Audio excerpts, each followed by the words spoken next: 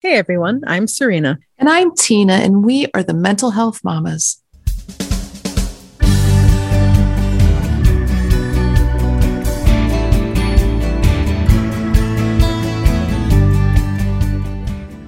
Welcome to No Need to Explain. We are so glad you're here. First, as always, a quick disclaimer.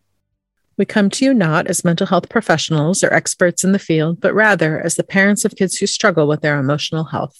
If you or someone you love is experiencing a mental health crisis, please seek professional support. You'll find a variety of resources in our show notes and on our website, noneedtoexplainpodcast.com. Today, we're going to be talking about pregnancy loss, and I've asked Tina to sort of interview me about this topic because I so happen to be an expert by experience. So we ask that you please take extra good care of yourself as you listen. So, Serena, let's start with why you wanted to bring this topic to the podcast. One of the goals of our podcast from the beginning has been pushing back on stigma of all kinds. Over the course of our lifetimes, I can think of quite a few topics that have become less stigmatized and more likely to be talked about. So, Tina, can you think of any examples of this? Yeah, for sure. In my life, certainly cancer is something that comes to mind. And for certain, the conversation, thinking back to my childhood, about the LGBTQ plus community and, also sexual assaults around the Me Too movement. Right. Yeah. There's a lot of things that have become more easily talked about. Yet the topic of pregnancy loss is still so deeply stigmatized that women often wait until their second trimester to tell others that they're pregnant just in case. And this is a topic that very few people are comfortable talking about. And what we know is one of the best ways to destigmatize something is just to talk about it. So October is Pregnancy and Infant Loss Awareness Month. This felt like the right time to share some of my story. And what I know statistically is that many of you out there listening have also experienced pregnancy loss. So let's talk about those statistics for a moment. How common is miscarriage? It is very common. And yet, again, because of the stigma attached, many people feel very alone if they lose a pregnancy. The actual statistics are a little tricky to figure out because many losses happen before a woman knows that she is pregnant. According to the March of Dimes, for women who did know that they were pregnant, about 10 to 15% of pregnancies end in miscarriage. So that's about 10 to 15 pregnancies out of every 100. And overall, if we include the women who did not know that they were pregnant, the estimates are around half of all pregnancies will end in miscarriage. That is a lot of people. That's a lot of people. And that's why we need to talk about it. No one should feel alone in this. So, my brave friend, are you willing to share some of your story? Yeah, I'd like to do that today. So I will note that what I'm about to share has been so influenced by the stigma surrounding pregnancy loss that there are very few people out there who actually know my whole story.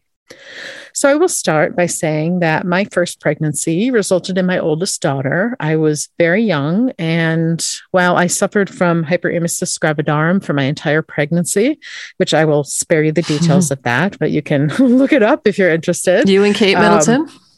Exactly. Yes, I suppose lots of people know now, right? Yeah.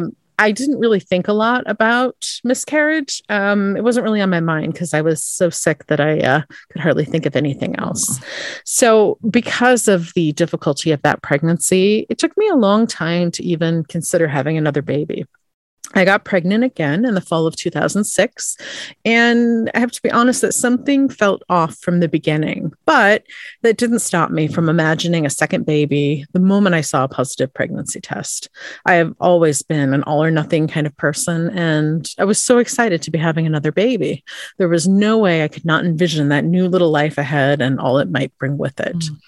I remember my husband was out of town at the time, and I started experiencing some bleeding a few weeks in. I ended up taking my daughter with me, who was about 4 at the time, to the emergency room, where a doctor proceeded to tell me that I was totally fine and that I would likely be back in a year to see him with a baby with an ear infection. And I just remember thinking, how does he know? How can he promise me that? And yeah, he was wrong. So I lost that baby. And we hadn't told anybody about the pregnancy because that's the advice they give you, right? Don't tell anyone until the second trimester. But in many ways, that made the experience, the loss, harder because I felt like I had to suffer in silence. And we say, neither my husband or I handled the loss well, and it actually hurt our relationship in many ways. And we were both suffering in silence and had nowhere to put the pain. But then you did have another. I did. I had my second daughter in 2008, and it was scary. It was terrifying to let go and trust and try again. But we made it through. So a few years later, we decided we wanted another baby and really had no reason to think it would be a problem. We had 2 babies and 1 loss. So the odds seemed to be on our side. I got pregnant again in early 2013, and I lost that pregnancy in March. And then it was all a blur because I got pregnant again a few months later and had another miscarriage in June. Serena, that is a lot. It is. Yeah. And now the odds weren't in our favor anymore. Right. And even though it felt even more important to have another baby, there was clearly no way we could replace all of our losses. Yet it felt like I couldn't help feeling there was another child out there for us. So I got pregnant again in January of 2014, this time with twins. And this may sound strange, but it felt sort of like it was a reward for our suffering. And, with these 2 babies, it felt like I could be happy and that our family would be complete. And I was terrified. I was a lot older than when I'd had my first baby, which put my pregnancy at higher risk, along with like all the risks associated with twins. But I felt strong and excited to figure out how to care for and frankly find space for 2 babies in our small home. I had a really amazing ultrasound. We were able to see both babies clearly, and they each had a very strong heartbeat. I was exhausted and sick, which is totally normal for me during pregnancy. So those were all good things. And because I was pregnant with twins, they were monitoring me a bit more closely and doing extra ultrasounds. I had started my second trimester, and I was thrilled that we would soon have 2 more babies. The next ultrasound I had revealed not 2 babies, but 1. And we were devastated. I felt cheated. There were 2 strong heartbeats before, and none of it made sense. And the response from the doctor was, hopefully the other baby will be okay. We'll just wait and see. And I thought, wait and see. I was frozen with anxiety and caught between 2 worlds. I knew that I needed to grieve for the baby I had lost, yet I needed so desperately for the baby I was still carrying to be okay. So I needed to not kind of go there. And I wanted answers that no one could give me. Why did it happen? What can we do? And how do I protect the baby inside of me? But all I got was wait and see. Wow, that is a lot. That is a lot. And that is not, I know you, my friend, and I know that wait and see is not your style, right? It's my least favorite thing. Yeah. And I would say, that kind of stress and anxiety on anyone, from what we know to be true on a fetus is not healthy, and on a mama it's not healthy, right? Yeah. So I spent the rest of my pregnancy feeling paralyzed, and I didn't know how I would survive if I lost the other baby. I was barely functioning. I somehow managed to go to work every day, but that was about it. And I can't imagine that I was a very good mother to my 2 kids during that time. I was so numb to everything. And as we know, when we're protecting ourselves and feeling numb from the bad feelings, we're also numbing any good feelings too. So it was not a good time in my life. And we made it through eventually. And I gave birth to my 3rd daughter in October of 2014.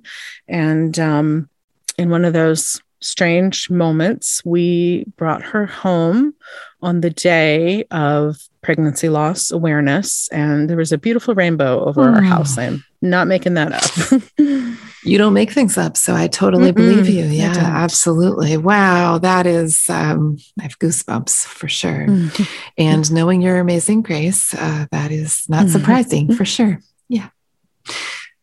So we know from experience that when someone's struggling, the people around them who are trying to offer support in very kind ways actually say things that are quite hurtful.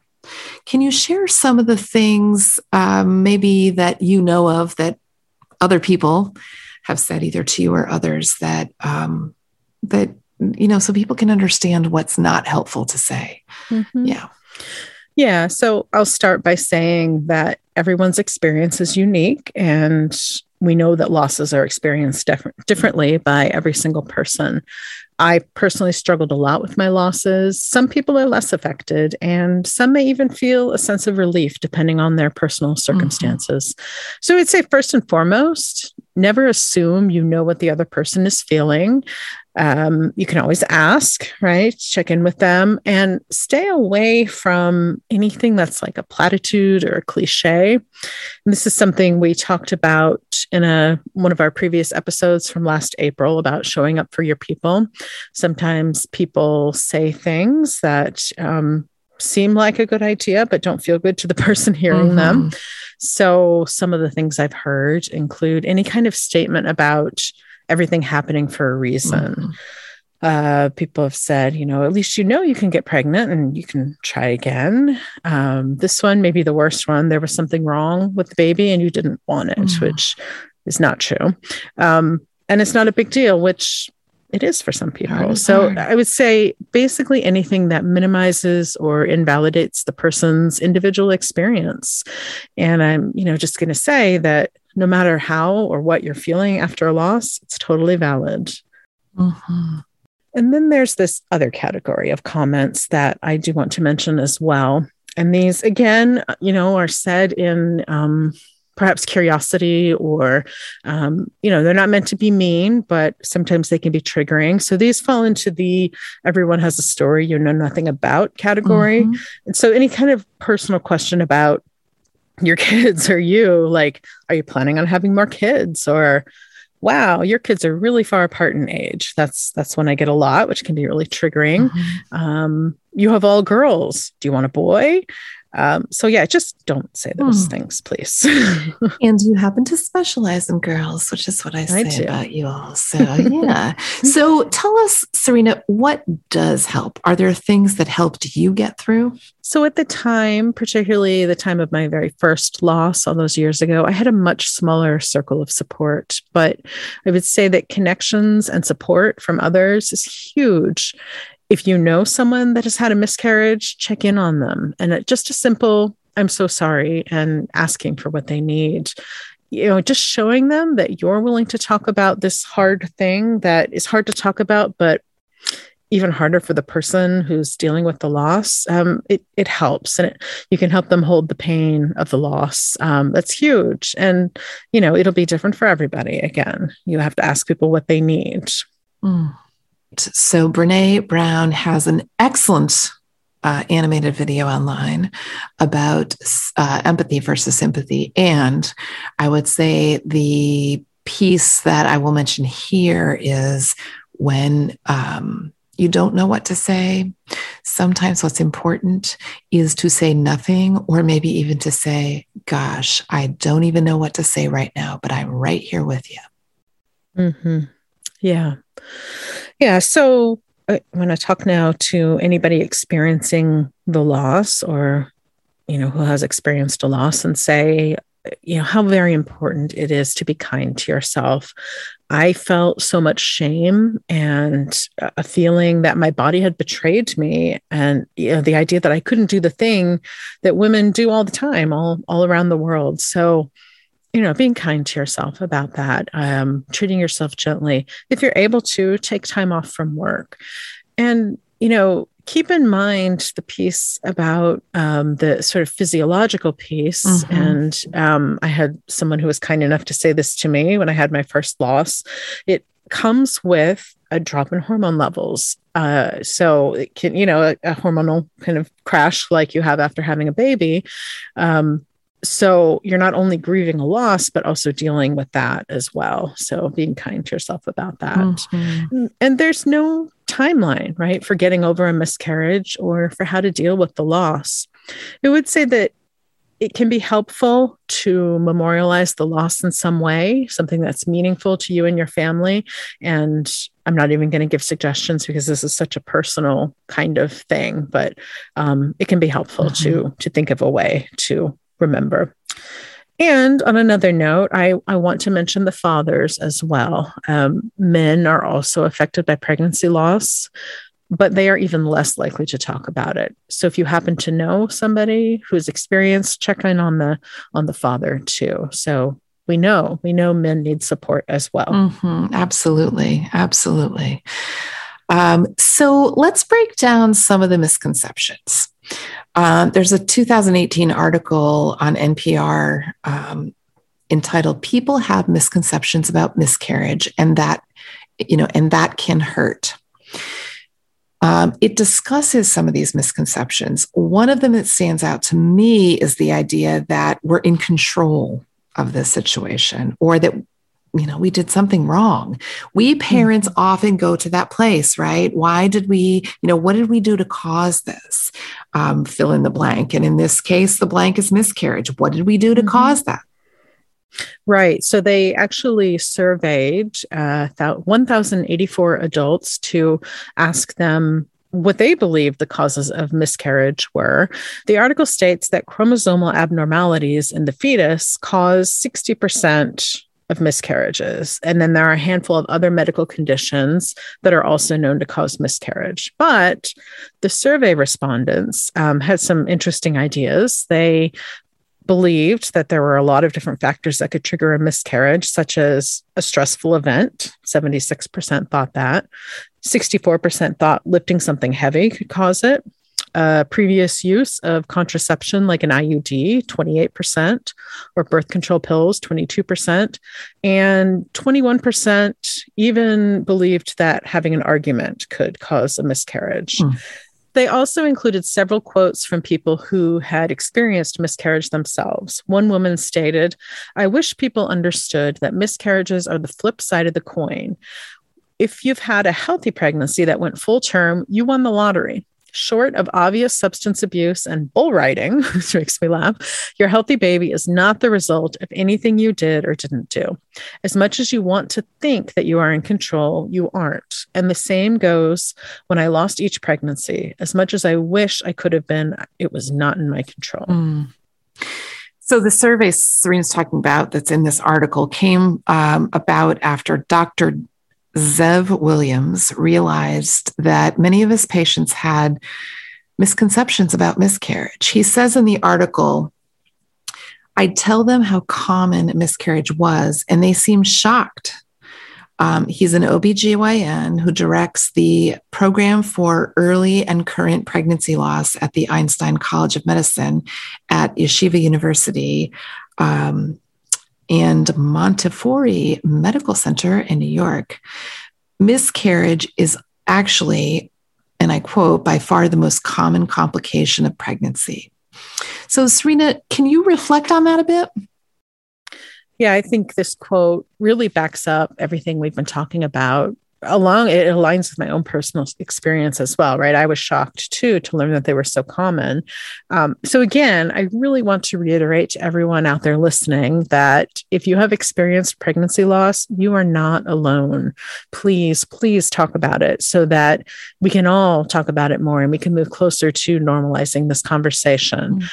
If you're so compelled, you can certainly email us your stories and we would hold those confidentially and help you hold some of the hard stuff. Yep, it's really hard. And that's what we do best. We help you hold the hard stuff. So we mental health mamas, when we are around, you are never, ever alone. So I want to thank Serena again, my brave friend, for sharing this. I admire your ability to continue to pay it forward by sharing and, making some of those painful losses, making some purpose out of that. So thank you. And so, podcast friends, we are, as always, grateful for all of you listening and supporting us. You can help us out by visiting Apple Podcasts, leave us a review, subscribe, and please share with others. You will find more content on our website, noneedtoexplainpodcast.com. And as Serena said, we would love to hear from you. And we assure you, anything we help you hold some of that hard stuff, we will never share with others. Mm-hmm. And this is your gentle reminder to take good care of yourself while you are also taking care of your people. Thanks for listening. Bye.